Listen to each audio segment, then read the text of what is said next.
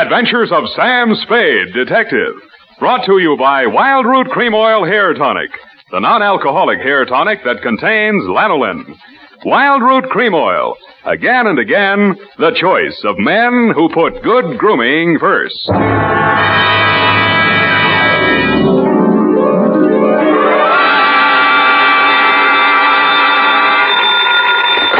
Sam Spade Detective Agency. Hey, it's me, Sammy the Spade. Get this and get it straight. Crime is a sucker's road, and those who travel it wind up in the gutter, the prison, or the grave. From the pen of Raymond Chandler, outstanding author of mystery, comes his most famous character and crime's most deadly enemy as we present The Adventures of Philip Marlowe. Now with Gerald Moore, starred as Philip Marlowe.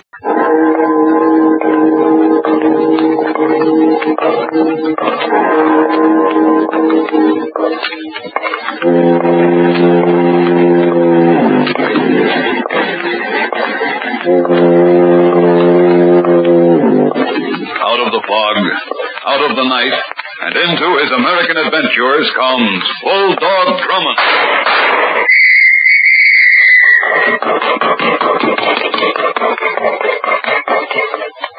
There's someone waiting who will hurry up and rescue this call. And now, here's Otiara.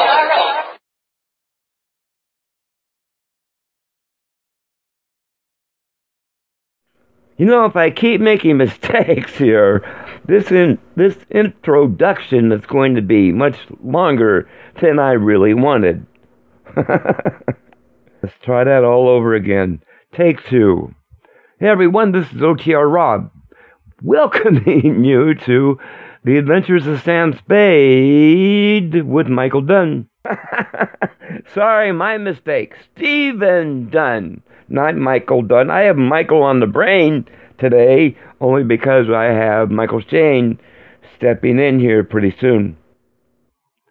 And this episode is from 1951, March 30th, The Vendetta Caper.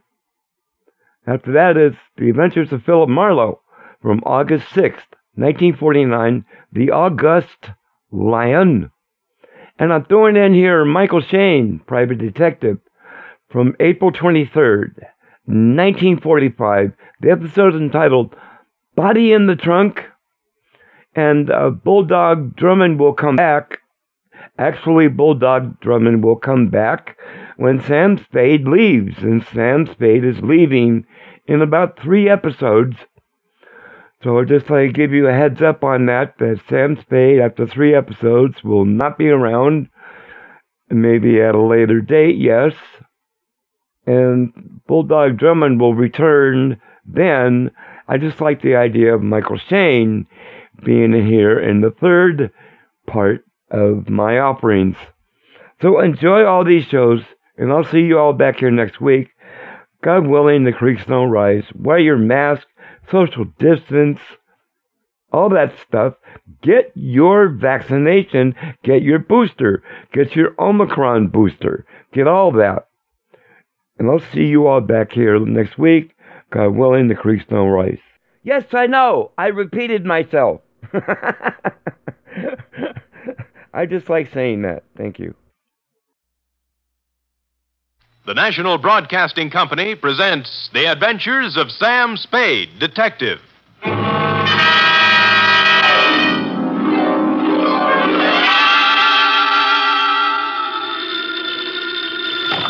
Sam Spade Detective Agency. Me, sweetheart. Sam! I heard you were hobnobbing with the wealthy set of our city. If what I was doing is their idea of hobnobbing, I'm glad I'm in the lower income brackets. What do you mean? What happened? I will only reveal that, Effie, in the intimate secrecy of our office. Was it that bad? Worse, F. Emotions ran amok. Passions were strewn from Fisherman's Wharf to the peninsula. Oh. Hatreds festooned the very air. And there was jealousy, too. My. It was positively lurid, as they say. Well, do you think it's all right for me to hear it? Well, I'll expurgate it a little, F. I'll water it down to your strength. I'll use monosyllabic instead of polysyllabic words, and so on. Now, Sam, I want you to tell me everything you think I should hear. And then Just a little more. It's a deal, F. Prepare yourself for listening, and I will shortly make my entrance with a saga of society skullduggery, the lowdown on the uptown and all that. Now, if we need a name for it, why not call it the Vendetta Caper or the Revenge of Monte Christoph?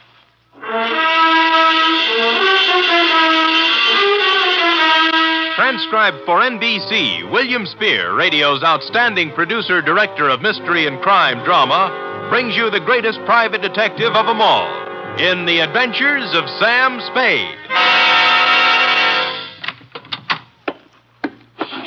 You don't have to call, Sam. I'm right here. Let me take your coat. Well, Effie, isn't this sufficient of you? Now be quiet and give me your coat. All right. All right, thank you. Now, I've oiled your chair so it won't squeak. Sit down. Well, you make me feel like an emotional invalid, but it's wonderful. And here, Oh, will miracles never cease? a double. Well, It's 8-year-old stuff. I had Friskin's drugstore send it up.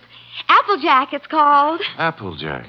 Well, what brought it on, F? Why this particular polishing of the Applejack? Well, Come on, out with it. no, I just thought, well, you've been working with the rich people, and maybe you were handsomely compensated. Hmm? And, my back salary? You're not mad, Sam? Well, as it happens, I did make a few dollars, and yours will be the first account settled. Oh, Sam! So, it wasn't me. It was the money all the time. No, Sam, no, I just... I accept your apology. To Lieutenant J.F. Randall, San Francisco Police Department, from Samuel Spade, license number 137596. Subject, The Revenge of Monte Christoph. Monte Cristo? Is this a historical drama? Christoph. Christoff. Oh. Monty. Monty. And it's still a historical drama. Dear Lieutenant, revenge is an old-fashioned motive, but when you get it raw and distilled, as in the Gosden affair, it's new all over again. This was the slow-burning, deliberate kind of passion that starts smoldering way back in the forgotten days and explodes among some people who never knew they were living over a keg of dynamite. It was yesterday morning that the distant sputtering of the fuse began to be heard by a man named Chandler Gosden. You know him, the hulking rich boy, the electrical appliance scion who took up professional boxing for a while. I think he was billed as Gold Plate Gosden, a society scrapper. And he was doing well, too, until a right cross by someone who needed the money more than he did sent him back to clipping coupons. Spade? Yeah? I'm Chandler Gosden. Well, I recognize you. What do guys like you charge? Well, it depends on the job. Investigation. $60 a day, and any unusual expenses. Cheap? Well, Do you guys have some kind of a code, huh? code? You know, like doctors. Do you keep things in confidence? Well, most of us do, including me. I don't suppose it'd make any big difference if it got out. I'm not afraid of him. I just as soon punch him in the mouth as look at him. Who? Monte Christoph. Heard of him? No. Moved into the peninsula, my neighborhood. Bought the Major Dunhill place. Oh, yeah, I know the estate. Must have cost plenty to buy. $250,000, I hear. And what's money these days? Everybody's got it. Yeah, isn't it awful? It's a tax scheme, I suppose. Ever since he moved into that ark of a house, he's been throwing parties. They're a cross between the last days of Pompeii and a Polish wedding. He invites hundreds of guests, everybody who is anybody. Disgusting. But it seems legal so far. He's been there 4 months throwing parties, inviting everybody in the phone book. Everybody but me. Well, maybe he just doesn't like you. What are you talking about? I'm one of the best-liked guys in the peninsula. Everybody likes me, little kids, cops, the guys at the country club. I never had an enemy in the world. Besides, I got Virginia. Oh, who's she? My wife. Oh. One of the sweetest little girls that ever came down the pike. Well, my apology. She was a bald one. Oh. The year I married her, she was the social catch of the year among the women. Really? Yeah. So was I among the men. Well, Look, I got to tell you some more. A month ago, one of my company warehouses burned down. Somebody slipped up and the fire insurance hadn't been renewed. I lost $350,000. Guess who had lunch with my insurance man a week before the fire? Monte Christoph. You got it. Next thing is, the rumor gets around that the Gosden Electrical Company is on the verge of bankruptcy. Well, of course it isn't. Absolutely not. A gossip columnist reports that I'm going to close up shop and beat it to South America with what dough is left. Then when the stock prices start dropping, somebody suddenly buys them up so fast they disappear overnight. Some corporation I never heard of called the Dantes Corporation. I see. And then all my friends start getting unfriendly. As soon as I show up, everybody stops talking. Act as if there's some big secret about me that I don't know. And they've all been to Monte Cristo's parties lately. That's right. The week after he arrived in town, all these things started happening. Now, what I want to find out is why. I don't even know the guy, but he's making a big change in my life. Well, it sounds like you're entitled to know. I don't know how far I can get. The best I can do is find out who he is, where he comes from, who his friends are, all those things. Okay, you're hired. Now find out everything about this Monte Cristo. I got to know what's going on. I'm sorry, Chandler. I wasn't able to get here when you said. The traffic was absolutely unbelievable. Cars everywhere. They must be giving cars away these days. Everybody has one. I think we should get a helicopter. Mr. Spade, my wife, Ginny. Well, how do you do, Mrs. Gosden? Chan, I hope you haven't lost your head and blabbed everything to him. I told you these sort of men weren't trustworthy. I beg your pardon, madam? Look, Ginny, I told him, and he's a good guy. Well, if you just want to go around giving your life secrets... Oh, shut up, will you? I'm the man of the house. Really? And I suppose I count for nothing? Oh, forget it. Spade, I'm depending on you. Don't let me down.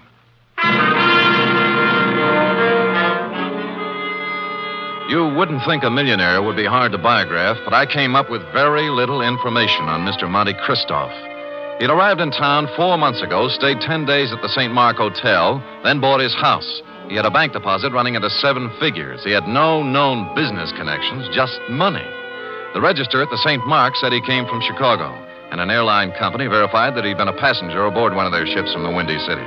This was as far as I'd delved when my place of business was entered by a man in powder blue livery. You Spade? The same. Mr. Monte Cristo sent me to pick you up. I see. Up for where? For his mansion on the peninsula. Oh.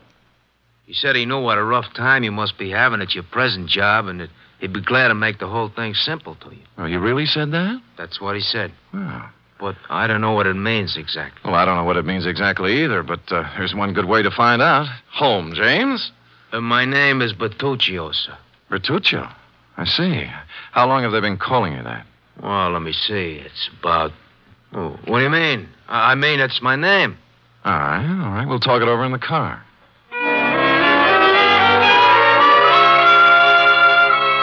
The car was long and blue and smooth. I'm as democratic as the next guy, and I would just as soon have ridden up front with Bertuccio, but no, he wouldn't hear of it. I had to ride in a back seat with a window of bulletproof glass separating us. And thus we rode down to the peninsula. We glided down elm-shaded streets and finally through the gate of Monte Cristo's estate. The driveway was lined with spring green poplars. The mansion door was opened by a rear admiral, and I was ushered in. I wouldn't want to say that the living room was large, but I coughed once, and it was a full minute before the echo came back.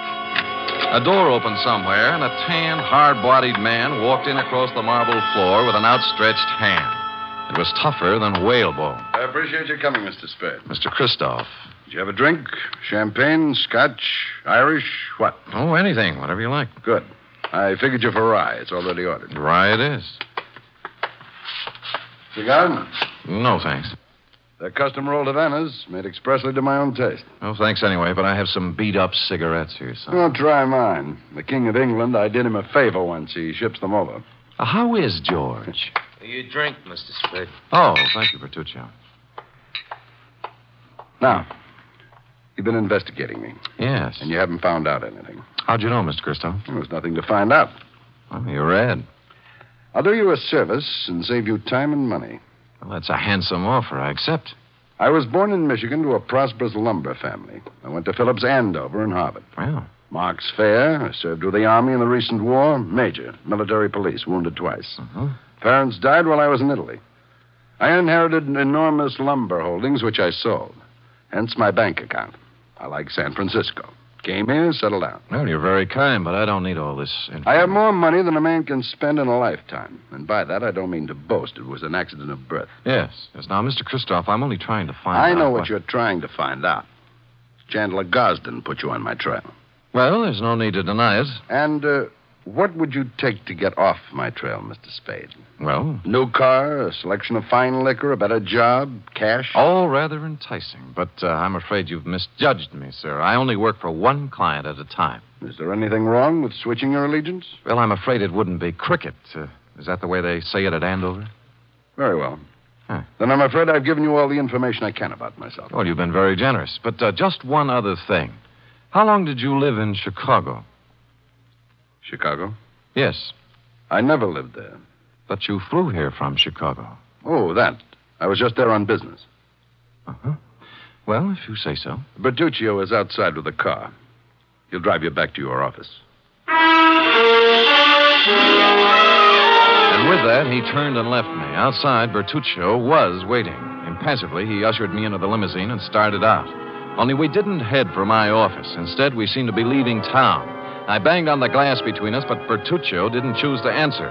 When we stopped at a light, I tried the doors, but they were both mysteriously locked. I was a prisoner in a moving jail. I made desperate signs to passers-by and traffic policemen I knew, but they just smiled and waved back at me. It was all very jolly. So I sat back and waited. About 20 or 30 miles out of town, we pulled onto a lonesome road and stopped. Here we are. Well, just where are we and why? Now, don't blow your top. Christoph told me to take you out here and to give you this. Oh? What's in the envelope? Money.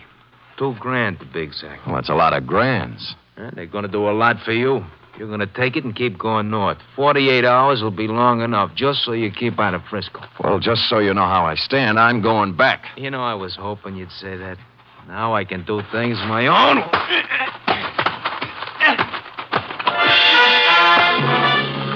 He pulled out a long black sap and started wielding it. The first cut just grazed my head and smashed into my shoulder. I blocked his second blow and moved in for some close work. The third time he swung at me, his arm caught an overhead tree branch, and that was his undoing. He took 4 or 5 and then went down and out. I searched him, and his billfold revealed that he was Joseph Kowalski, late of Chicago, Illinois. The cards and addresses it contained left little doubt that Kowalski was in the rackets. I threw him in the car and drove back to town and police headquarters. He was awake by then, and I had to drag him into the hall.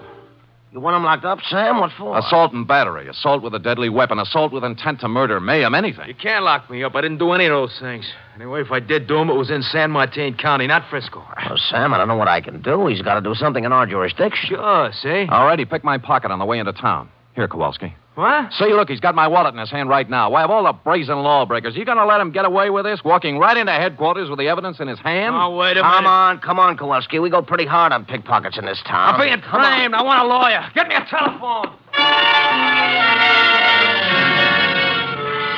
He was dragged away, protesting. He got no sympathy from me. He started. Lieutenant Randall then teletyped Chicago to find out more about him. In about an hour, the report came back. I won't read his whole record, Sam, but he's paid for everything, they say. He's clean. Huh? However, it does say he was the bodyguard for a man named Barney Moffat. It says Moffat was a shady business operator. Picked up several times, but nothing hung on him. He left town about the same time Kowalski did. He's listed as undesirable, but he's not wanted. Oh, thanks, Lieutenant. If a man named Barney Moffat had a hood named Joseph Kowalski as a bodyguard, and they both disappeared from Chicago at the same time, the obvious conclusion was conclusively obvious. I drove the limousine back to Christoph's estate. But as I parked the car, my headlights hit another car. There was someone getting into it, Mrs. Chandler Gosling. Who are you? What do you think you're doing? Remember me, Sam Spade? Oh, detective. Yes. What are you following me for? What were you doing in Christoph's house? I thought he wasn't a friend of yours, or your husband. Mr. Spade, get in, please. Let's talk. Okay, spill it. It's none of your business what I was doing in there. But whatever it was, I want you to forget you ever saw me. That'll be pretty hard to do. Would money help you? In this case, no. What do you care what happens to my life or Chan's or Christoph's? Because your husband's paying me to worry. All right. But if I were you, I'd just forget that you ever met any of us. Because this mess we're in is so bad that nothing you or anybody else can do is going to get us out of trouble. With that, she burst out crying, and I couldn't get anything else out of her. So I let her go, and she drove off. I walked up to Christoph's house, knocked on the door, and a servant opened it. I took a couple of steps inside when 6 pairs of arms grabbed me. Some of them had fists on them. The struggle was just getting lively when Christoph appeared. All right, let him go, let him go. Well, I don't appreciate this kind of treatment, Christoph. You earned it, Spade. All right, men, take a walk. Now, what's it all about? It was my orders if you ever showed up here again. Why'd you soften? I just heard about Kowalski. You managed that very well. I admire resourcefulness. How would you like to work for me? No thanks, Moffat. Moffat? Barney Moffat, late of Chicago and the rackets. So you know, huh? Well, I wasn't sure until just now, but you cleared up the doubt. How much do you know? Very little. Just that you were a shady operator, but nobody's looking for you or anything. Spade, I did a lot of things. Several years at tightrope walking with the law. But I never did anything they could jail me for. I have an idea you're considering doing something in the near future. What makes you say that? Well, it's a vendetta, isn't it? Monte Christoph and Bertuccio the Steward and the Dentist Corporation. You couldn't resist the drama, could you? All from Dumas' novel. But why? Why do you want to play the Count of Monte Cristo? What did Gosden do to you to merit all this revenge? Tomorrow. It'll be over tomorrow. And with that, he clutched at his heart and fell forward at my feet.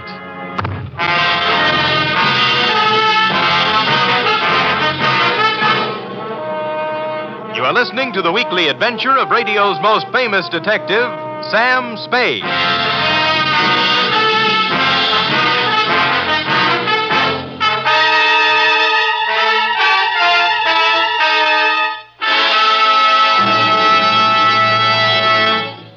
Three chimes mean good times on NBC. If you've been searching for mystery on Saturday night, put away your magnifying glass and follow these clues. Dial this NBC station tomorrow evening and listen for the chimes, and then you'll be off on a perilous trip with The Man Called X, starring Herbert Marshall. And if you've been searching for music, too, on Saturday, then Eileen Wilson is your dish as she stars in Your Hit Parade with Snooky Lanson and Raymond Scott's orchestra. And now back to the Vendetta Caper, or The Revenge of Monte Christoph, tonight's adventure with Sam Spade.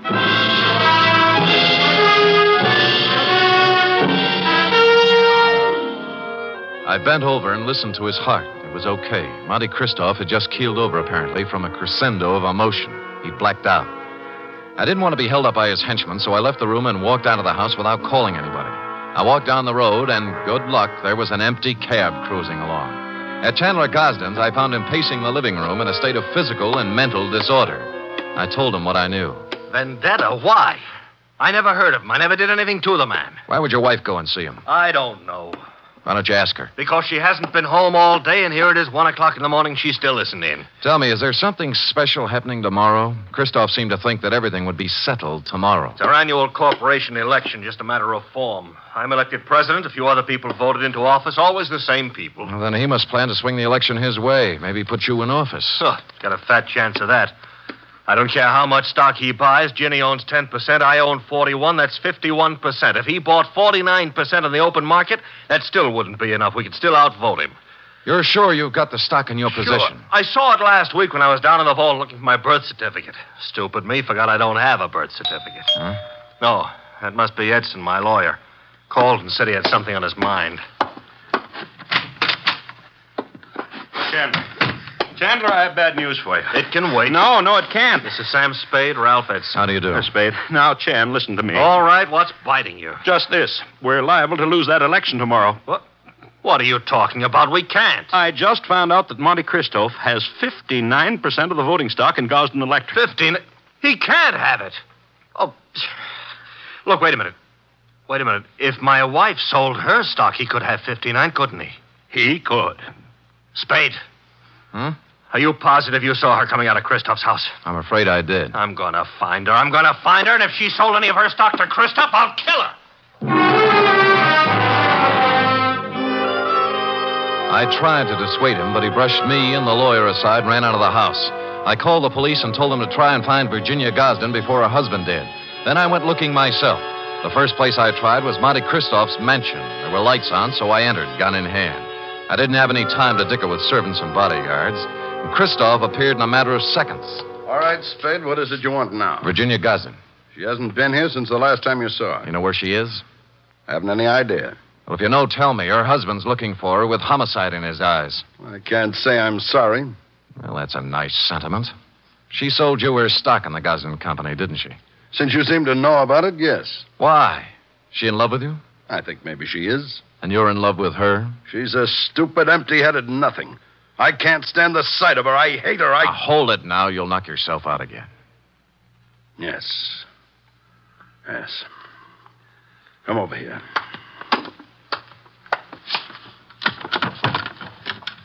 Take a good look at that. No, it's a pillow. An ordinary pillow. So? You notice how dirty it is? Yeah. Notice that it isn't even stuffed with feathers. They were too good. It's stuffed with dirty cotton rags. Well? My father's head was lying on that pillow when he died. I've kept it ever since as a reminder of who killed him. Who did? A man named Elwood Gosden. A man who cheated and lied and stole everything he had in his life. Chandler's father, huh? Yes. My father and Elwood Gosden had a hardware store once. My father invented an electric iron. Ever heard of the Gosden iron? Yeah. It should have been the Moffat iron. Elwood Gosden stole the plans from my father, registered them first, and then drove my father out of business. He made a fortune out of it, and then went into other electrical appliances. Well, things are beginning to gel now. My father became a peddler and died poor and broke and ill. My mother died 20 years before she should have from overwork, while the Gosdens grew fat and respected on the Moffat brains. So you started your vendetta, huh? I started it the day my father died. I set out to make one thing in this world, money. And I made it in handfuls. You can look me up. Barney Moffat, Chicago. Gambling, black markets, gun running, slave trading, anything and everything that had a big profit in it. And then I set out for San Francisco to break that Creighton son of Elwood's and his whole family. And on the way, you lost a guy named Barney Moffat. What difference? Look, you've got money now and everything you need. Why go on with it? I don't care anything about money. I only want to use it against them. Do you know why I had all those parties? To buy stock from people. Yes. Stock in the Gosden Company. I've paid twice, 3 times what the shares were worth. But right now, I own 59% of the Gosden Enterprises. And tomorrow morning, when the two of us meet at the stockholders' meeting, I'm going to vote him out of office and take over the company. And then, I'm going to drive it right into bankruptcy. And you got Mrs. Gosden's stock by making her fall in love with you. I had to. Don't let's talk about it anymore. About Chandler Gosden, he's a man with a very short and violent temper. He might come gunning for you. That's just what I hope he does. Ask the man at the door to show you out.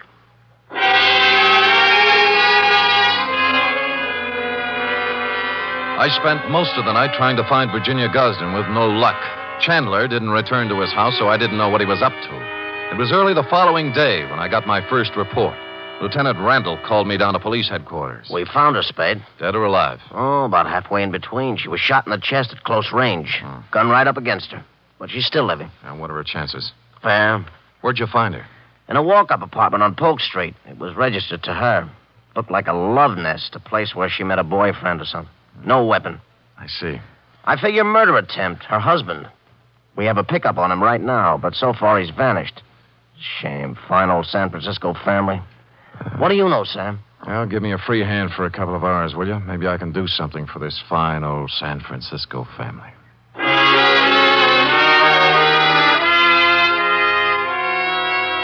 I had no more idea than the police where Chandler Gosden was at the moment, but I had a good idea where he might be later in the morning. I put a call into Ralph Edson, his lawyer. The stockholders' meeting of the Gosden Company was to be held at 11 o'clock at their executive offices. Edson got me in, and at 5 minutes to 11, Monty Christoph walked in. There were 3 of us. None of us spoke.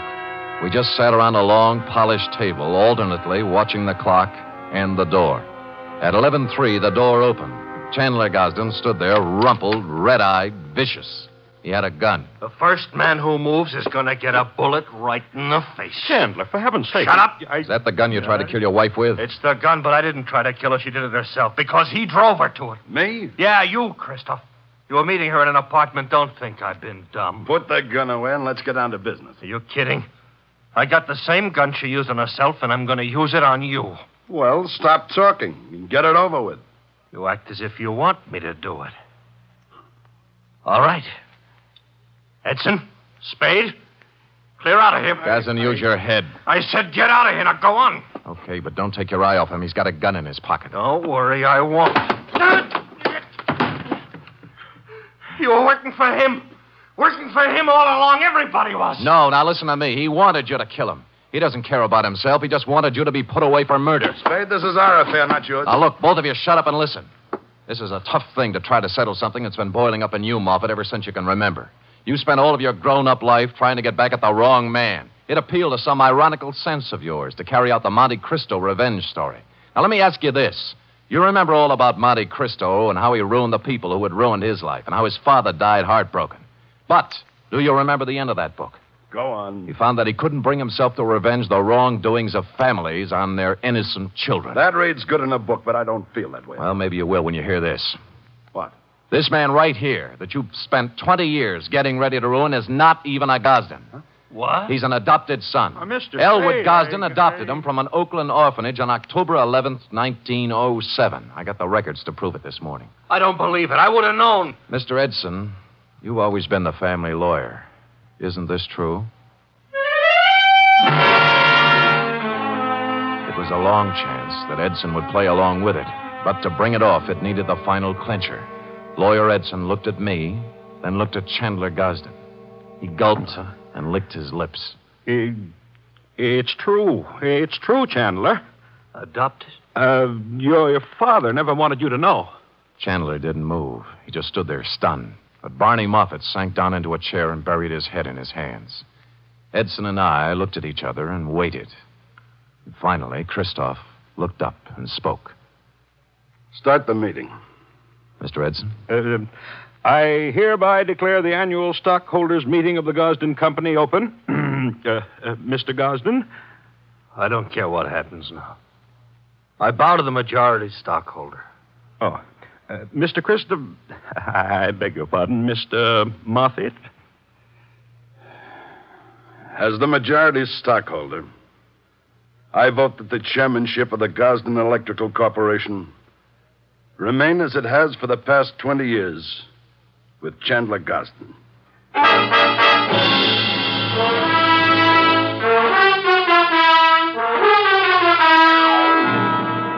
Period. End of report. Oh, Sam, you were magnificent. It was rather a stirring scene, wasn't it? I was good. But it was superb. It really was. Mm-hmm.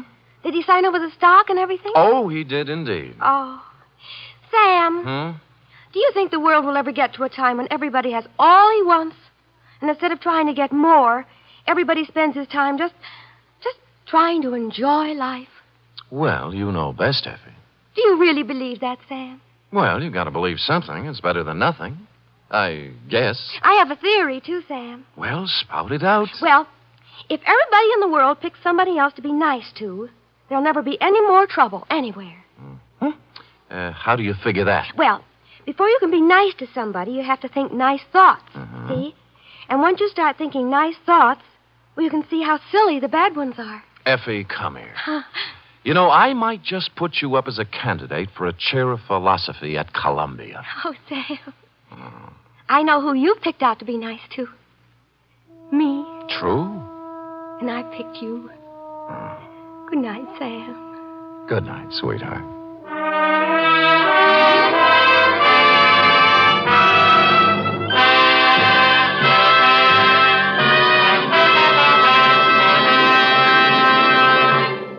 Tonight's transcribed adventure of Sam Spade was produced, edited, and directed by William Spear. Sam Spade was played by Stephen Dunn, Lorene Tuttle as Effie. Script for tonight's adventure by John Michael Hayes. Musical scoring by Lud Gluskin, conducted by Robert Armbruster. Join us again next week, same time, for another adventure with Sam Spade.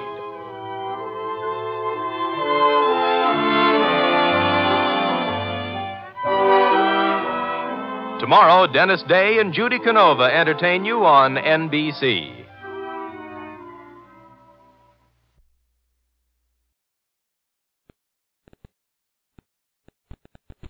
Get this and get it straight. Crime is a sucker's road, and those who travel it wind up in the gutter, the prison, or the grave. It started with death on my doorstep and got worse when I lied to a sympathetic bull, was pistol whipped by a gorilla with dimples, and fought with a kitten on the Keys. And it might have gone on that way all night if I hadn't been helped by the king of the beasts. From the pen of Raymond Chandler, outstanding author of mystery, comes his most famous character and crime's most deadly enemy as we present The Adventures of Philip Marlowe.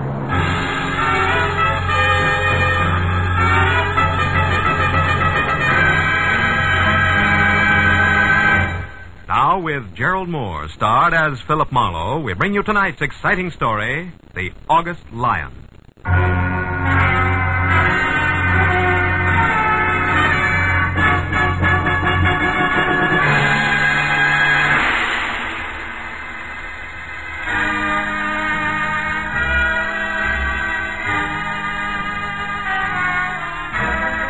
It was one of those in-between hours, along about 10 on a night at home when you don't quite know what to do with yourself.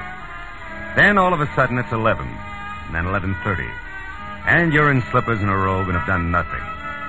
Which is exactly where I was. Except that I'd already decided on one, and only one, very dry martini, a quiet cigarette, and bed. When it came loud, insistent, and unwelcome.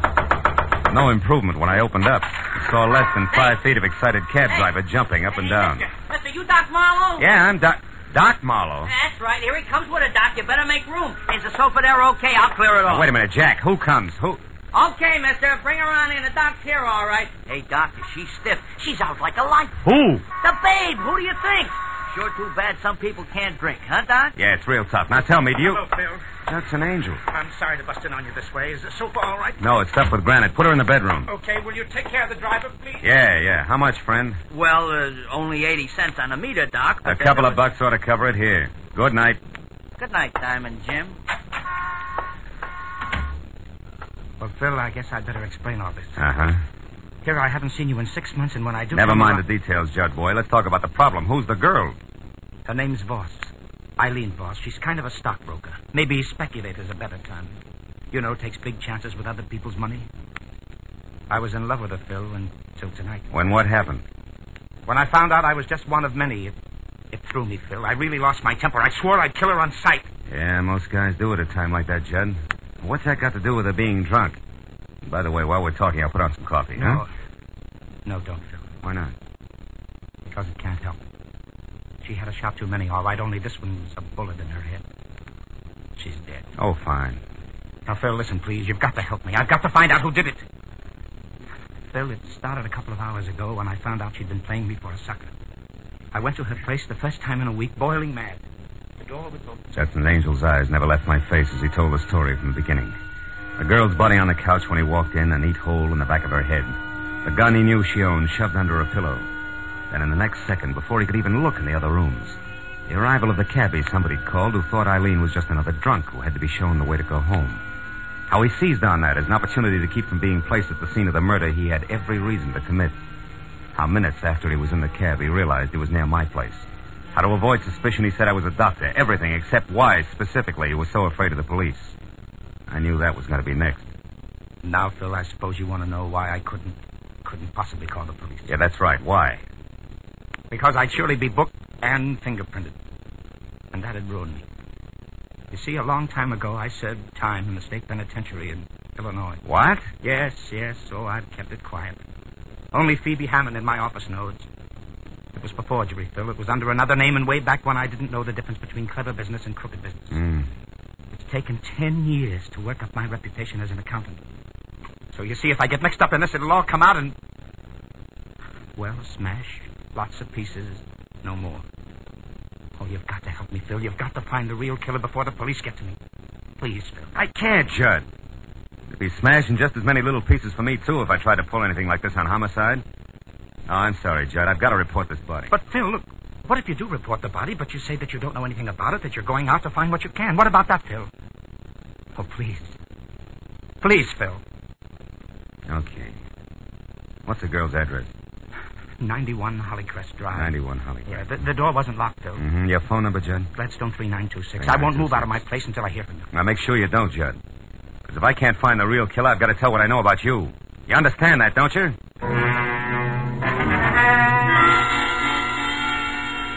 When Angel left, I called Detective Lieutenant Matthews to police headquarters and lied that there was a corpse in my apartment about which I knew nothing. And that I was on my way out to see what I could find. Then I hung up fast, not feeling very good. 20 minutes later, when I was in the plush living room at 91 Hollycrest Drive, I had zero to go on. Until I got to the bedroom where, caught in the folds of lace at the bottom of a petticoated vanity, I found a piece of male jewelry that stood out against that backdrop like Argyle socks on a turtle. It was a gold tie clasp ornamented with the figure of a lion, a little more majestic than most. I dropped it into my pocket and then moved out into a long hall that led to the kitchen. I was about to start toward it when he spoke. Don't move, buddy. Like the voice, he was thick and soft, especially in the middle where he was girdled in double-breasted gray flannel. So I couldn't tell whether he was plus or minus a tie clasp. Also, he had no hair and a pair of deep dimples that danced when he talked. a gun in his hand, didn't it? Okay, turn around. Let's go back to the living room, buddy. I want to ask you a few questions.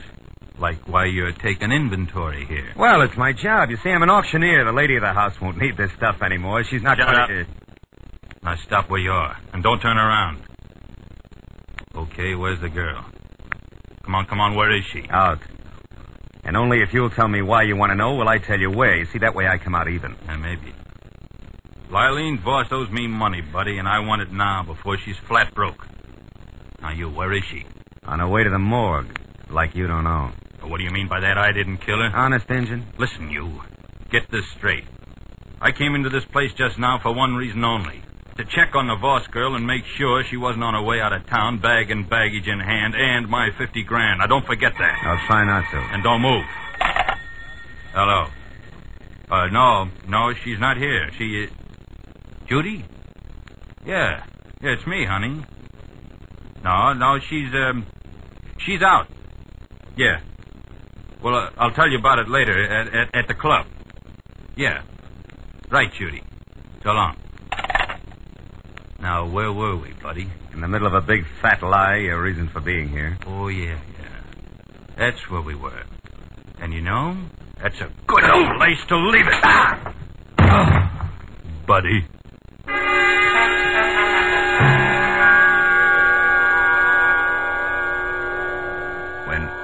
When the twin telephones, lamps, and end tables next to me got back to being one of each again, I saw the note next to the phone that said, "Call Monday at the Garden Room." This didn't add to much until I realized that Monday was spelled not as the day in the week, but M-U-N-D-Y. And I recalled that the Garden Room was a cozy collection of crepe paper flowers where some people did their serious drinking. That plus dancing dimples telling a girl named Judy, who had called for Eileen in the first place, that he'd meet her at the club was a little better than the 0+ tie clasp I'd been working with. And a half hour later, that little became a lot, and things started to dovetail because a placard under glass in front of the Garden Room bragged about the Glamour Puss pianist featured inside, whose name was first Judy, second Monday, not his day in the week. I blessed my good luck, exchanged smiles only with a head-check girl in the lobby, and found a table for one inside, not more than a half a dozen octaves away from Miss Monday's left hand. I'd ordered a drink and had a cigarette going before she paid any attention to me. I'll play anything you want. It's a rule of the house. Just name it, or hum it, or whistle. But don't croon. That's also a rule of the house. What'll it be? How about the number you always play for that fat friend of yours? You know, the one with the deep dimples? Burlesque? Sure. Kind of corny. Remember it? Yeah. You a friend of his? Not exactly. I didn't think so. He'd crown you if he heard you say dimples. He's sensitive. You're new here, aren't you? I've been in once or twice.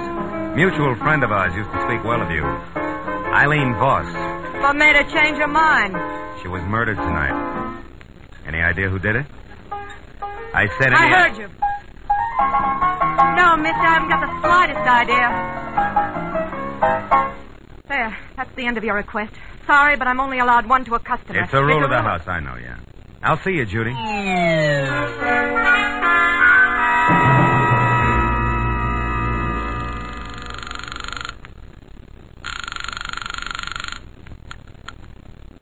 Hello? This is Marlowe, Angel. Oh, Phil. Where are you? What have you found out? In that order, I'm in a phone booth at a club called the Garden Room.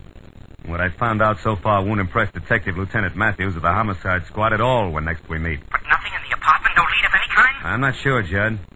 I ran into a round man with a sleek gun who piled me up and left before very much was said. But Phil, the Garden Room, the girl there's a friend of Eileen's. Talk to her. Yeah, I already did, Judd.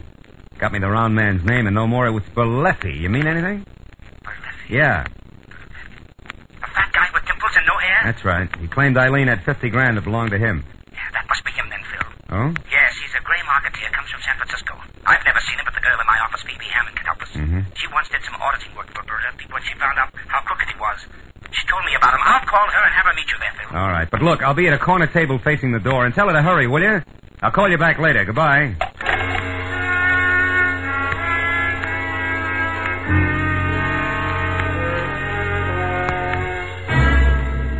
It was exactly 1 o'clock when what was at least 3 parts CPA to each part woman pushed the front door out of her way and entered.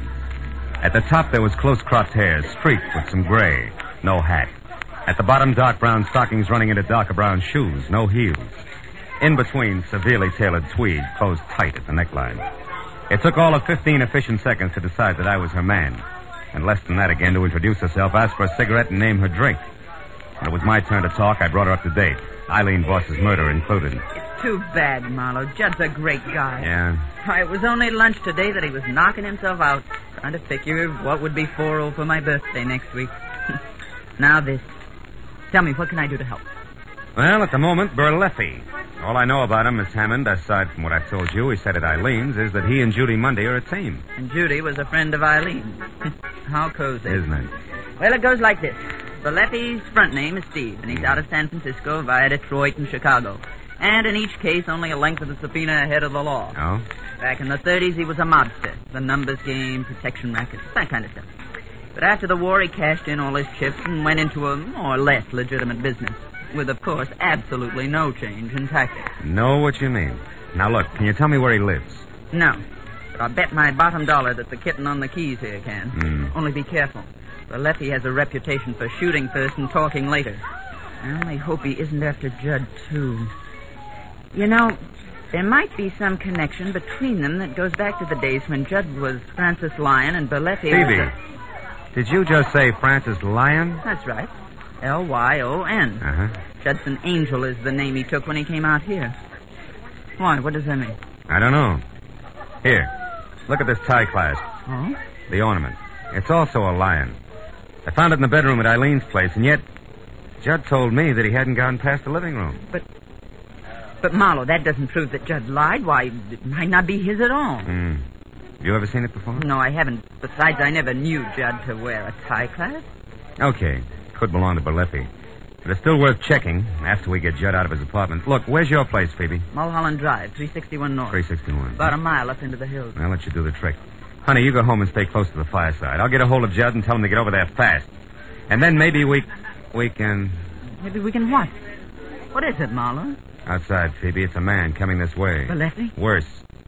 Goodbye, baby. I'll see you later at your place. I've been afraid of this all night. But who is it? What's his name? Detective Lieutenant Matthews. He's a police officer, Phoebe. First, last, and always. So long.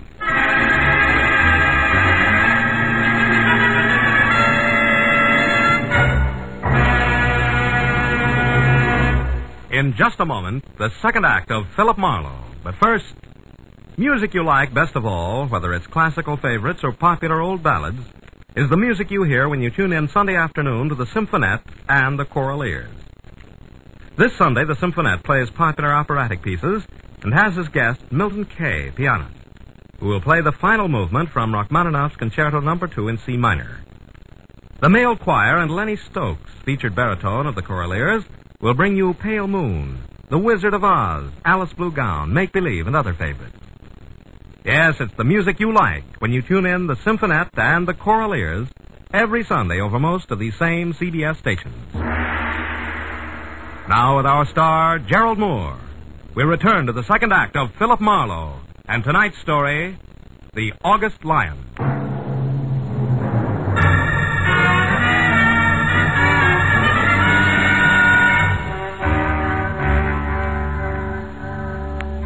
When I left Phoebe Hammond at the table and moved toward the bar, my first impulse was run, do not walk. This is a different kind of an emergency.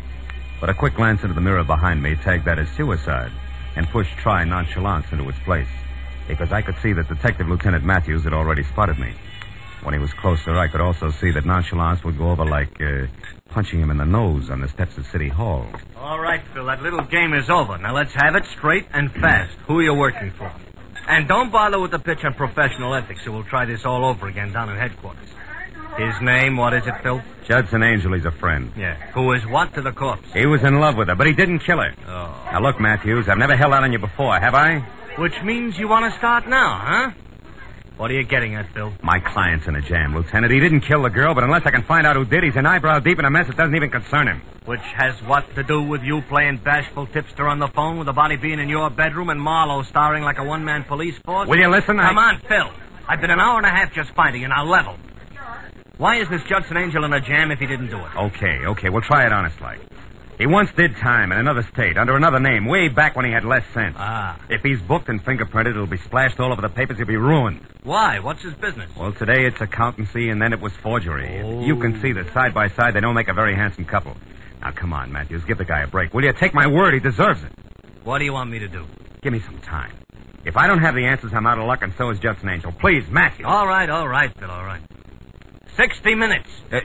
And if I don't hear from you by 10 after 2, we start all over again down in headquarters, your client included. I'll be waiting for your call, Phil. Good night.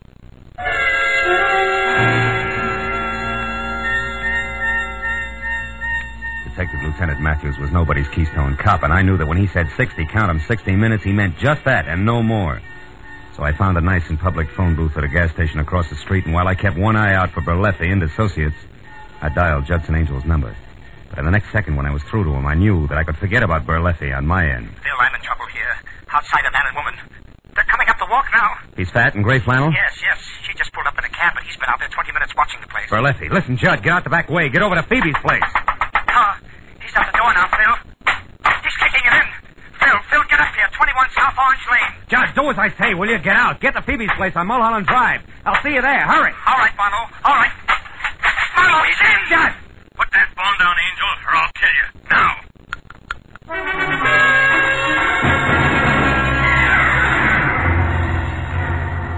When I screeched to a stop at number 21 South Orange Lane, which was lights out, front door open, and no car parked in sight, I went inside.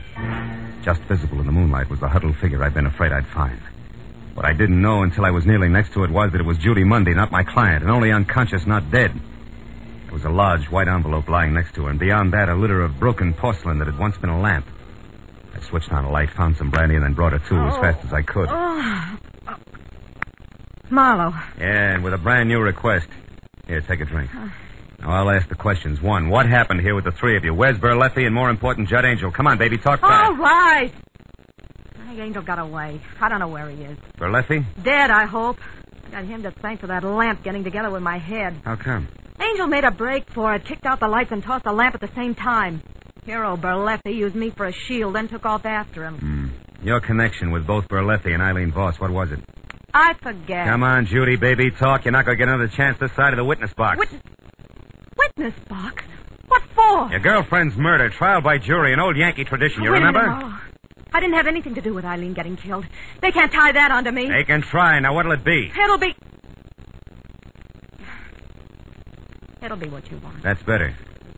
I only got chummy with Eileen in the last month, Marlowe, because Berleffi told me to. He was my boyfriend. Hooray for love. Go on. What was in it for Berleffi? He wanted to know where Eileen got her tips on the market. That way he could keep paying her any commission.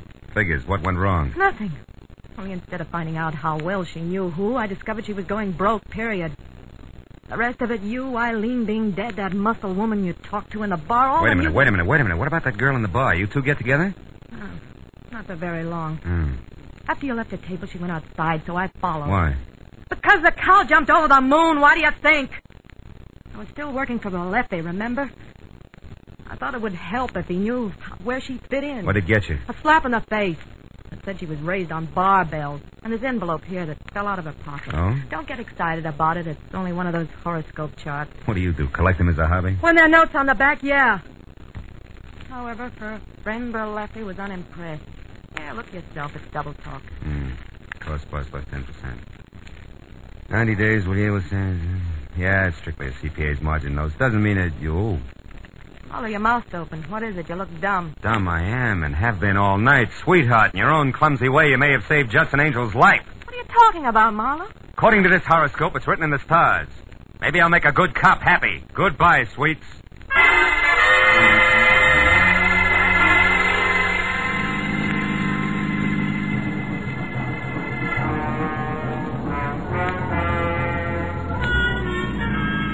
Mulholland Drive is a fancy collection of hairpin turns and deceptive curves along the top of a mountain that separates Hollywood and Beverly Hills from the San Fernando Valley. But when I was on it and burning up good rubber at each bend as I headed for number 361 North, gas pedal on the floor, driving conditions were the least of my worries. And it wasn't until I had parked away from the bungalow that perched on the edge of a cliff and was out of my car, 38 in hand and close to a half-open French window, that I breathed a long, long sigh of relief. Because then I could clearly see that Judson Angel was still alive. I swallowed the sigh fast, and I could also see Angel's face. It said there was nothing permanent about his good health. Because on the other side of the room, and only visible to me via a corner mirror, was the reason why. Holding on tight to a short, ugly revolver was the one the horoscope had said could be Eileen Voss's killer, the CPA known as Phoebe Hammond. While she talked, I moved around to where I'd be able to take aim in one straight line. About everything. He didn't want to kill Eileen in the first place. It was an accident. I don't believe you. Doesn't matter now. See, I'd invested some money with her, Judd. Money that wasn't mine. When I found out she was going broke, I went up to see her and demanded it back. She laughed at me. I got mad. I hit her.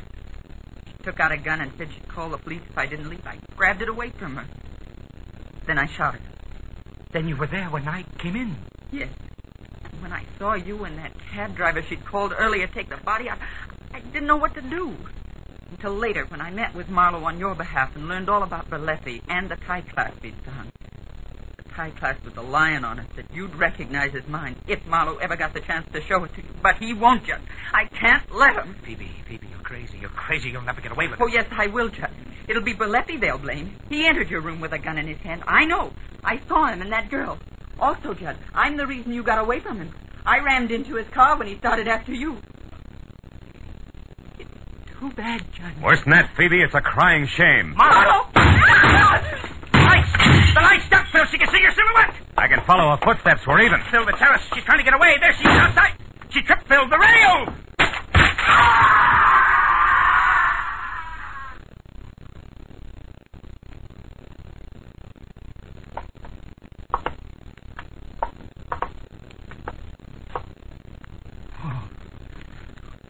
Holy smoke.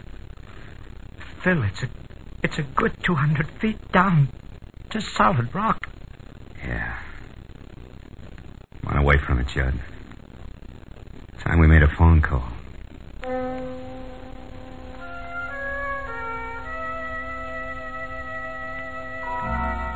It was 4 o'clock in the morning. We were still on top of the mountain before the police had found the broken body of Phoebe Hammond. Berlethi had been picked up and in lieu of anything better booked for breaking and entering Eileen Voss's place. When the parade of law, press, and just curious who always show up at the scene of a murder had finally left, it made it just me and Judd and a cop named Matthews. Well, let me see if I got this straight for the records, Phil. First, you thought it was a tough called Berlethi. And second, you were afraid you'd been a sucker and it was really your client. And finally, you figured it had to be a woman who all the way looked like she was no more than along for the ride. What? You mean you really believe I could have done it, Phil? Well, yeah, it looked that way for a while, Judd. You know, you said you hadn't been past the living room up at Eileen's, and yet I found a tie clasp in the bedroom there ornamented with a lion.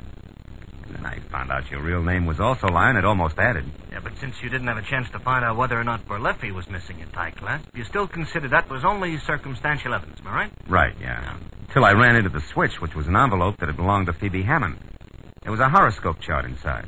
Which meant what? Well, it only meant that she went in for that stuff no more until I remembered her mentioning that her birthday was next week, which is early August. And that no doubt puts her under the sign of the zodiac run by one Leo the Lion. Yes. Yes, and the mannish tight-neck suit she always wore could have meant a shirt and tie underneath, minus clasp. Exactly, gentlemen. That's it.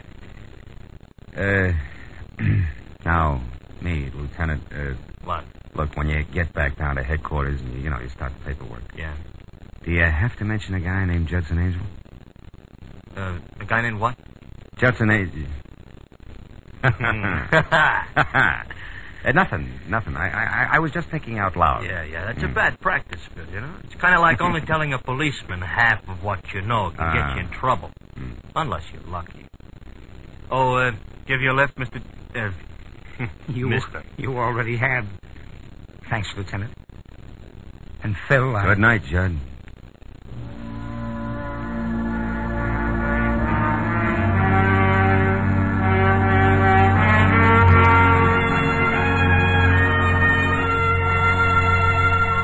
When Judd and the lieutenant left, I figured I'd have a last cigarette on the terrace. Think a little about the desperate people I'd met on a night that had started out to be quiet. I found myself not smoking, not watching the early sun brighten the valley below, and not thinking about much of anything except the overturned stone flower pot that was lying next to the splintered rail where Phoebe Hammond had tripped and taken her final plunge. It was an ordinary square flower pot with an ordinary flower in it. But the figure in relief on the side was a lion resting on its haunches. And you know, as I looked at it, I thought it was a little more majestic than most.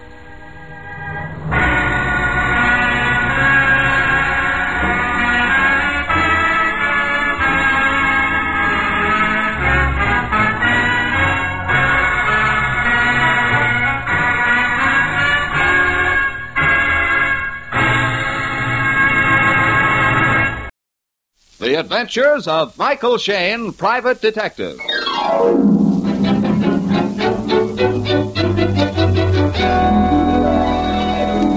The people who make 76 gasoline and Triton Motor Oil, Union Oil Company, present The Adventures of Michael Shayne, Private Detective, starring Wally Mayer and Kathy Lewis.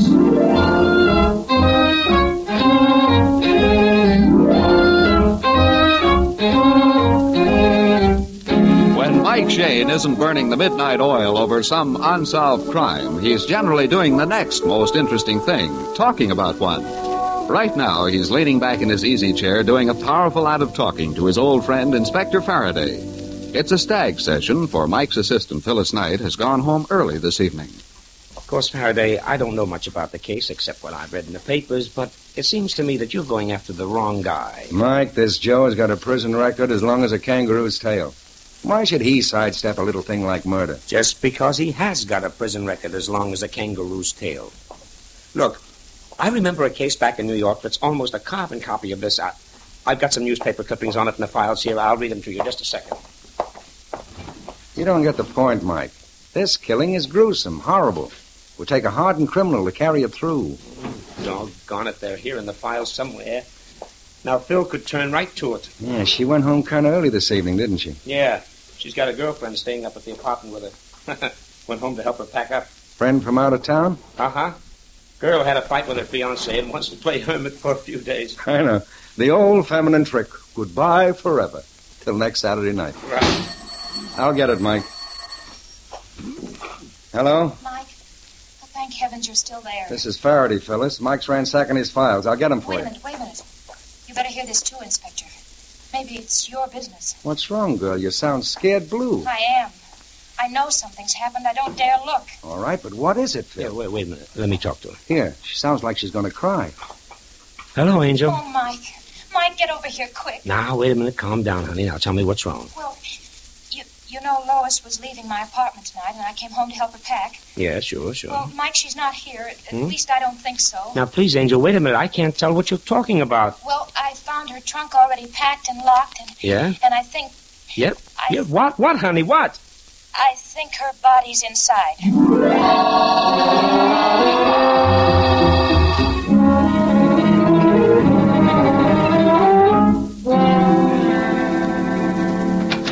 Well, at last. I thought you'd never get here. Honey, we came as fast as we could. Yeah. Where's the trunk? In the bedroom.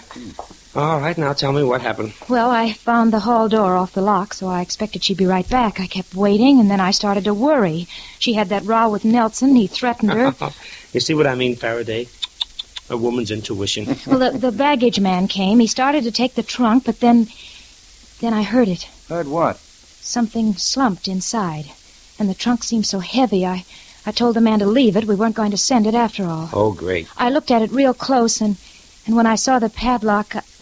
Oh, that's when I phoned you, Mike. Mm-hmm. Well, I see it. It's smeared blood on the lock. But that's not unusual, honey. Maybe she cut her hand when she closed the trunk. Oh, for heaven's sakes, I'm no child. Look here in this closet. There. There are all Lois's dresses, still on the hangers. They weren't packed in the trunk. It just means that she hasn't finished packing. I thought of that, too, Mike. I started to push the trunk back against the wall, but it wouldn't budge. There's something inside of it, and it isn't clothing. Well, let's see. I'll say. It's loaded with something. There. There, you hear that? Something slumped inside. just as you tip the trunk, Faraday. Okay, I guess the only way we can satisfy you is to open it, if we can find the key. Well, here, I've got it. It's here in her purse. That's another thing that scared me, Mike. Lois's handbag. Just laying here on the dressing table. Let's have it, Phil. Honey, wasn't that the hall door? Of course, there's your girl now. Oh, it's about time that she... No, it's Nelson. Let's see. Yeah. You looking for somebody, partner? Oh, I didn't think there was anybody here. You always walk right in when there's nobody home? Well, I meant, I thought Lois was here alone. I'll come back again. No. We'd like you to stay. She may be in any minute. Well, I really... Come in a minute. Come on in. We'd like to talk to you ourselves. Come on. I don't understand. You're friends of Lois? Yes. This is Mike Shane and Inspector Faraday. I don't understand. You don't have to. Okay, Phil, let's have that key. Here. Thanks. Hey, here, what are you doing? That's Lois's trunk. You haven't any right to Maybe not, but we like to open surprise packages. Oh, I hope I'm wrong. I hope it's a mistake. All right, Mike. Now, let's swing her open. Honey. Yeah? What's inside? No, don't look. I'm afraid you were right.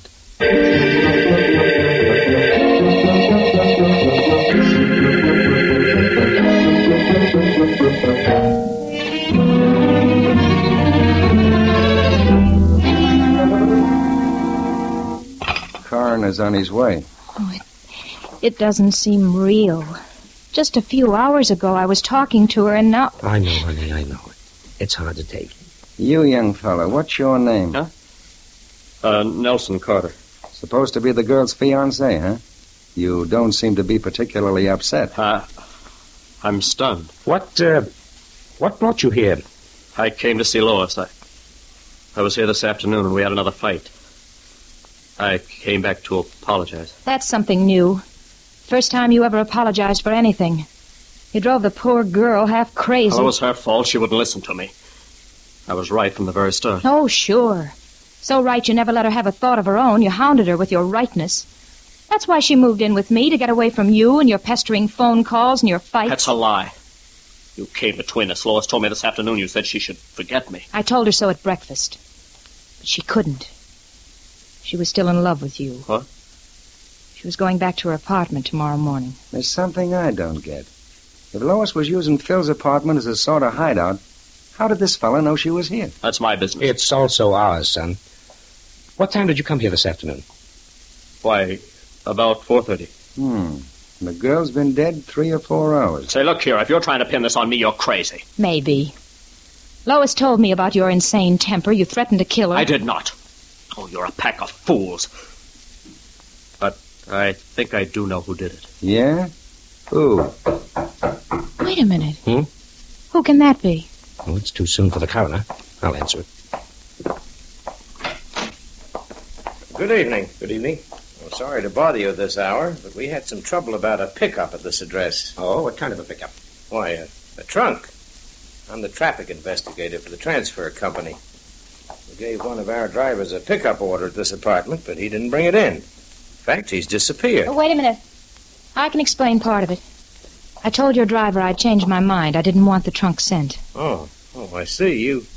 You're Miss Phyllis Knight. That's right.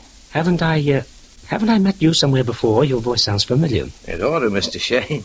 You used to hear it every day. Going up, sir? Floors, please? An elevator operator. In the Rust Building. Well, I'm sorry I disturbed you, but we're just trying to locate our driver. Good night. Yeah. Good night. That's funny. Why should a baggage company driver disappear? Right after he came for this trunk. I wonder... All right, kids, let's get back to business. Now, Mr. Carter, you started to say you knew the killer. Yeah, Lois's old boss, Joseph Spiegel. He's head of the Spiegel Chemical Laboratories. She told me this afternoon he was coming to see her. Yeah, but he doesn't know she was here. Lois quit her job with him last week. Assuming he did know, why should our next boss want to kill the girl? Because he's a crook. I used to work in Spiegel's laboratory, and I discovered he was stealing formulas from other companies. So I quit. But not Lois. Oh, no. Now, she was his private secretary, and her boss was just a soul of honor. That's what started our fighting. Yes, but when she learned you were right, she did quit. 3 days ago. All right. But it sounds like a pretty flimsy reason to kill a girl. Not if Lois had the goods on him. He wanted to stop her tongue. You weren't fighting about that this afternoon? No. No, she told me she was going to go to work for another chemical company. I told her when I married I didn't want my wife working. Well, we both got pretty mad. She said she'd never marry me. I can imagine how you took that with your conceit. How about it, Mike? I don't know. I'm a little worried, Faraday. This is Phil's apartment. She's been living here alone up till the past few days. Yeah? Lois and Phyllis are about the same height, same color hair. Huh? Maybe somebody thought he was killing Phyllis. Huh? Who'd want to? I haven't an enemy in the world. Oh, you've got hundreds, Angels, as many as I've got. Mike Shane and Phyllis Knight have sent plenty of lugs up the river. Yeah, but Lois and I don't really look alike, Mike. A killer would be awfully certain before he did it. Why should he, honey? Yours is the only name on the mailbox. If some crook hired a gunman to come to this address and knock off the girl living in apartment 616... Listen, Mike, that stuff doesn't happen in San Francisco. Those are the old Al Capone days.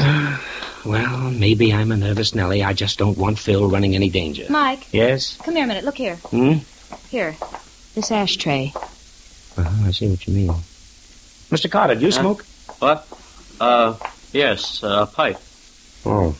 There's a cigar butt in this ashtray. Spiegel.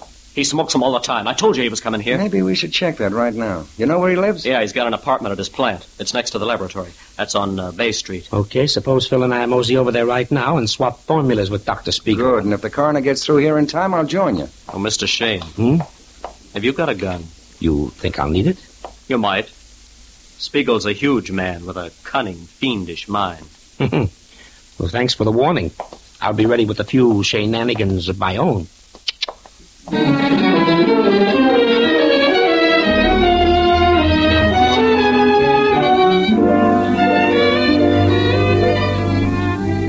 In just a moment, we'll rejoin Mike and Phyllis in their adventures.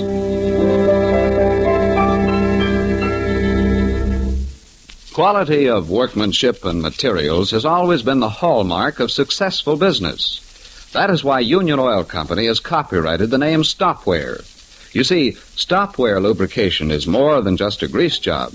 It is a system that has been worked out from years of experience to give your automobile the best possible care.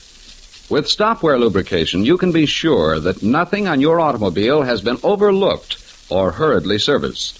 Each fitting is carefully and thoroughly lubricated according to the manufacturer's specifications. Only the finest, high-quality greases are used. And while your car is on the hoist, the Minutemen inspect out-of-sight points and check them for danger signs. As a proof of Stopware's superior lubrication, you receive a written guarantee with each job. Stopware lubrication jobs are a matter of pride with Union Oil Minutemen. And you'll know why when you take the wheel after a Stopware servicing. You'll find your car rolls smoother, handles easier, stands up better with regular Stopware lubrication. So, ladies and gentlemen, with correct car servicing so important these days, why take a chance on inferior work? Stopware, the best attention you can buy, costs no more than ordinary lubrication. Remember, Stopware is an exclusive, guaranteed process, available only at Union Oil Minuteman stations.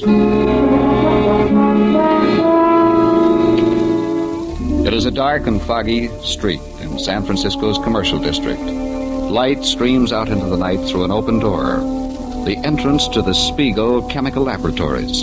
In the doorway is the huge silhouette of a man. Shane? Michael Shane? Yes, sir. I do not know you, sir. I'm aware of that, Dr. Spiegel, but Miss Knight and I would like to talk to you. It's very important. Impossible. Tonight I'm working in my laboratory. It's about Lois Lavers, Doctor. Lois? Oh. Come in. Close the door, please. We will talk in the laboratory. I must get back to my experiment. This way, please. Thank you. Jeepers, he is a giant, Mike. And those thick glasses make him look like a movie horror man. You said Mr. Shane, you are a detective? How did you know that? Well, I rather expected Lois might talk to someone. She's a very neurotic girl. She imagines things. I'm afraid she's past that, Dr. Spiegel.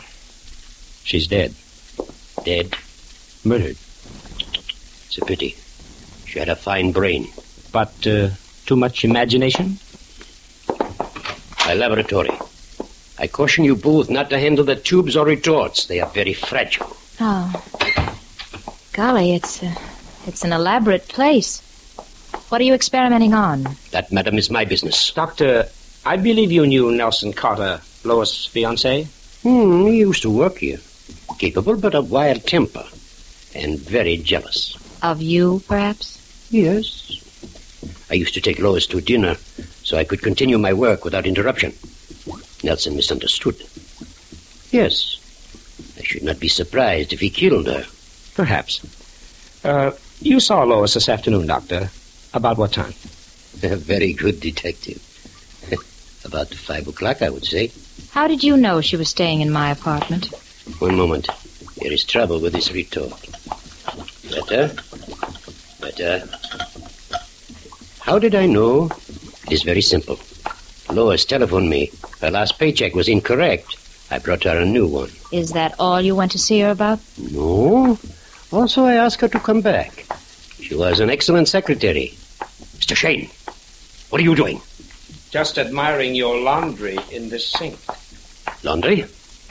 Does your experiment include bleaching of blood-soaked handkerchiefs, Doctor? Good heavens. Yes, they are my handkerchiefs, yes. But the blood is not from Lois's veins. Ooh. She was strangled, then stabbed to death by a sharp instrument, Doctor. Like this surgical knife here.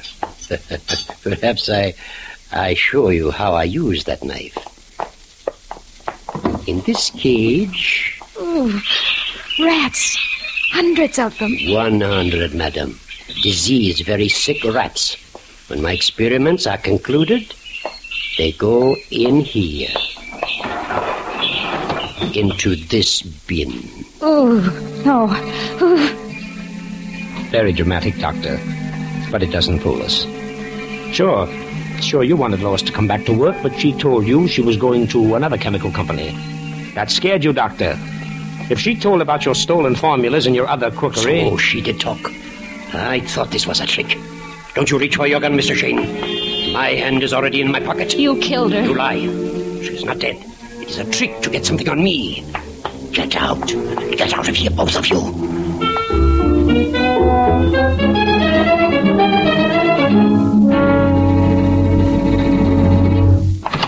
Now you will forget you ever came here.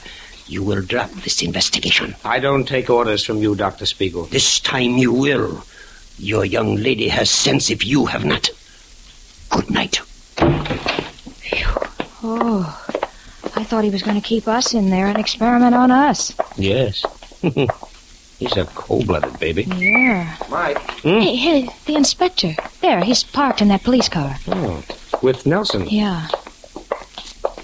Just got here in time to see the bums rush. What are the odds? I don't know, Inspector.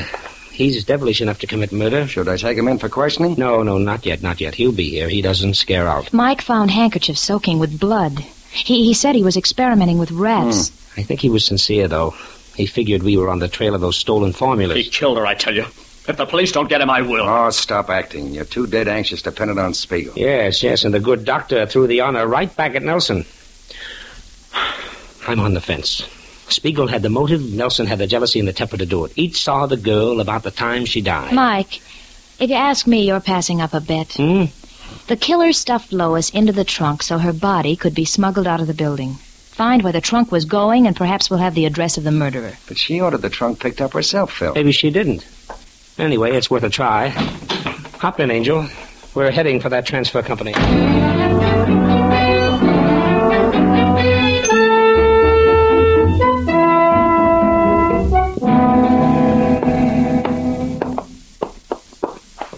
We appreciate it, sir. You're coming down and opening the office at this time of the night. Well, lucky my wife saw you were a policeman, or she'd never have let me out of the house. This is our dispatch office. Oh, by the way, have you located your missing driver? Missing driver? I don't understand. Why, your traffic investigator came to the apartment. The driver that was to pick up the trunk had disappeared. He was checking up. Well, that's impossible. All of our men checked into that. And we don't have what did you call him, a traffic investigator? Mike. He was a fake. It's not so good. Probably never ran an elevator in the Rust building either. This thing is getting screwier by the minute. Oh, here we are. Here's the pickup order on the trunk. It's under the name Oh, yes, Phyllis Knight. Not under Lois Lavers. Well, let's see. It was a phone order. Received 5:25 p.m. Yeah. Trunk to be sent to 9053 Jennifer Street. Seems to me I've heard that address before. 9053 Jennifer. 9053 Jennifer. Yeah, there's something about it. I should hope so. It's the address of Michael Shane.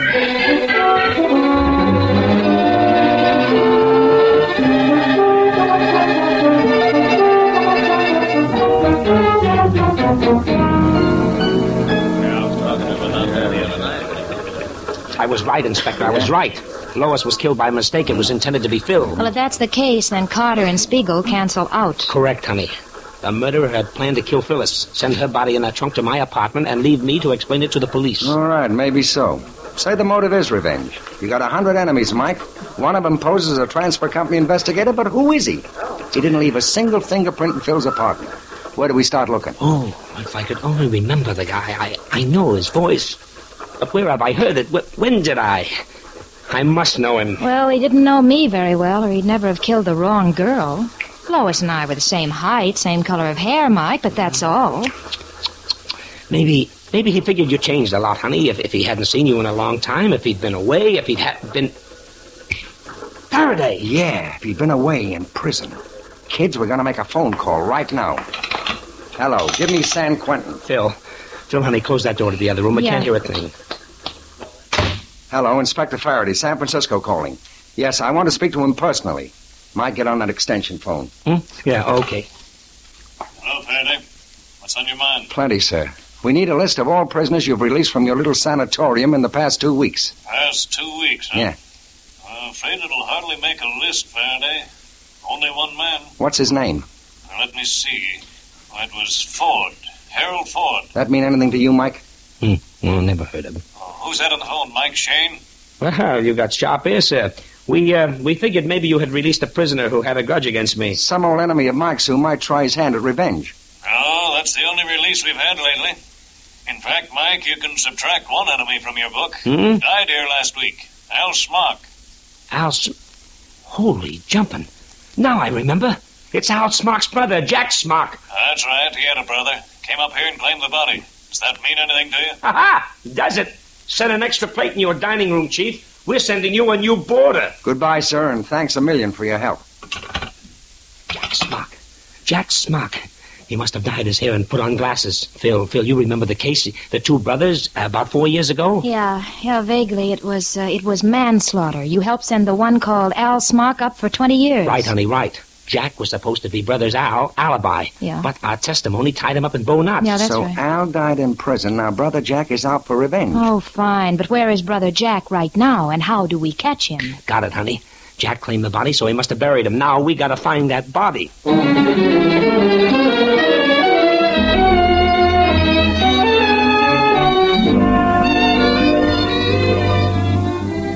We'll return to Mike Shane and his adventures in just a moment.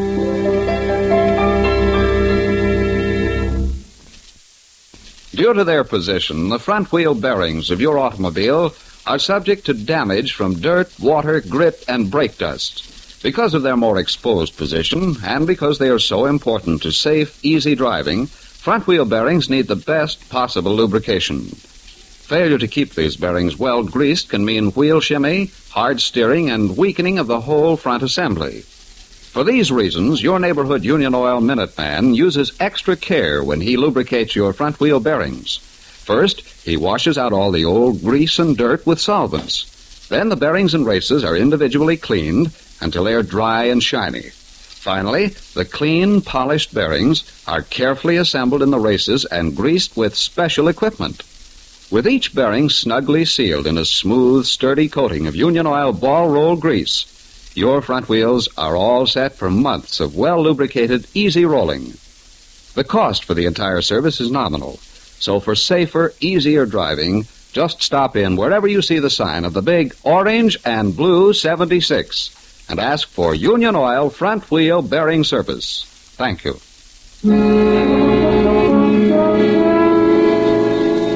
At police headquarters, Mike and Inspector Faraday each holds a telephone in his hands.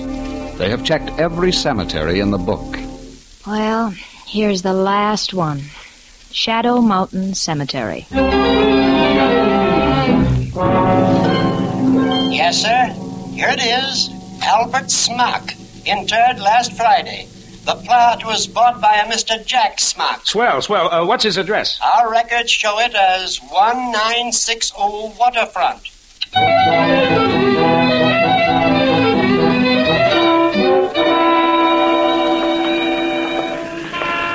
This is it, kids. Looks like a busted-down rooming house. And somebody's head sticking out of every window. Yeah, there's the sergeant at the entrance. Good work, Sergeant. Anybody try to leave the building? No, sir. I got 2 boys at the back door, 2 in the alley, and 2 by the fire escape. Okay, let's go in, Mike. I'm coming, too. You are not.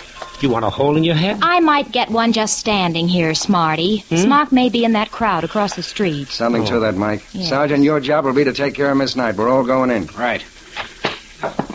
Come on. Oh, jeepers, it's dark again. Why don't they light these stairs? Quiet, honey, quiet. All right. He's on this next floor. If he's in his room. The landlord said room 305. Now, let me see.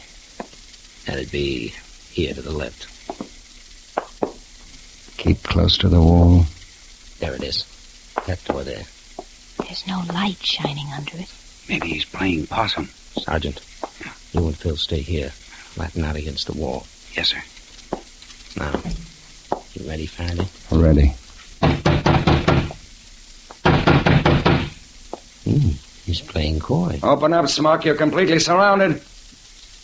Okay, so you won't open up. All right, Faraday? Yeah. So that's his answer. Okay, Mike, let's go. Down there!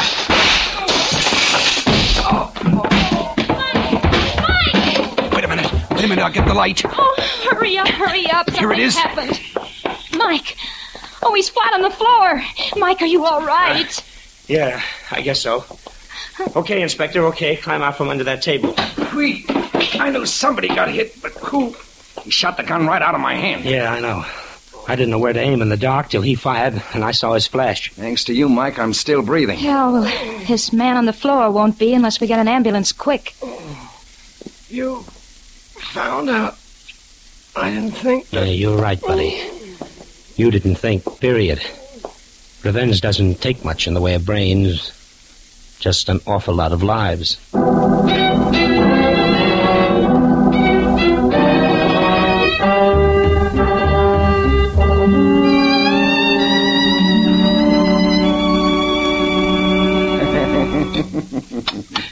Don't be silly, Phyllis. Mrs. Faraday will be glad to put you up for a couple of nights. Here, drink this down. He's right, honey. Stay out of your apartment for a few days till you sort of forget what's happened. Oh, all right. I was just thinking, Hmm? you know, this was a freak case. Everything stacked up so strongly against Nelson Carter and Dr. Spiegel. Mm-hmm. And yet at the last minute, it turned out to be almost a complete stranger. Because we were looking for the wrong motive. Yeah, I'm worried about that guy, Spiegel. He looks to me like a guy who'd commit plenty of murders. And will before he gets through with his career. No, you can spike that, Faraday. Lock him up for stealing chemical formulas. That'll keep him quiet. Hey, not a bad idea. Keep him so busy making little ones out of big ones that he can't make dead ones out of live ones. Well, I hope, honey, that this little episode won't scare you out of the detecting business. Nearly getting bumped off by your boss's enemies. He's got plenty more enemies besides Jack Smock. Oh, I don't know. I'd stick anyway. My boss forgets the attractions of the job. What? What? Why, honey?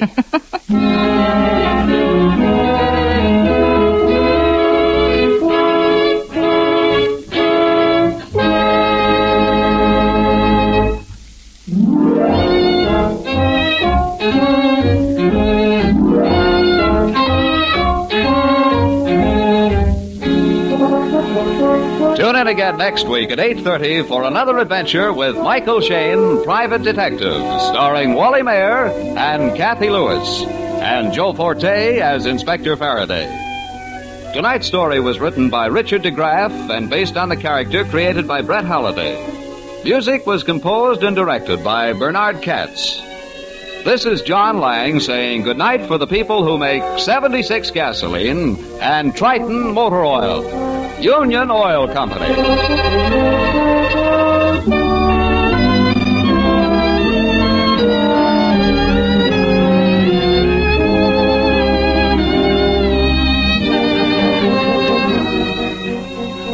This is the Mutual Don Lee Broadcasting System.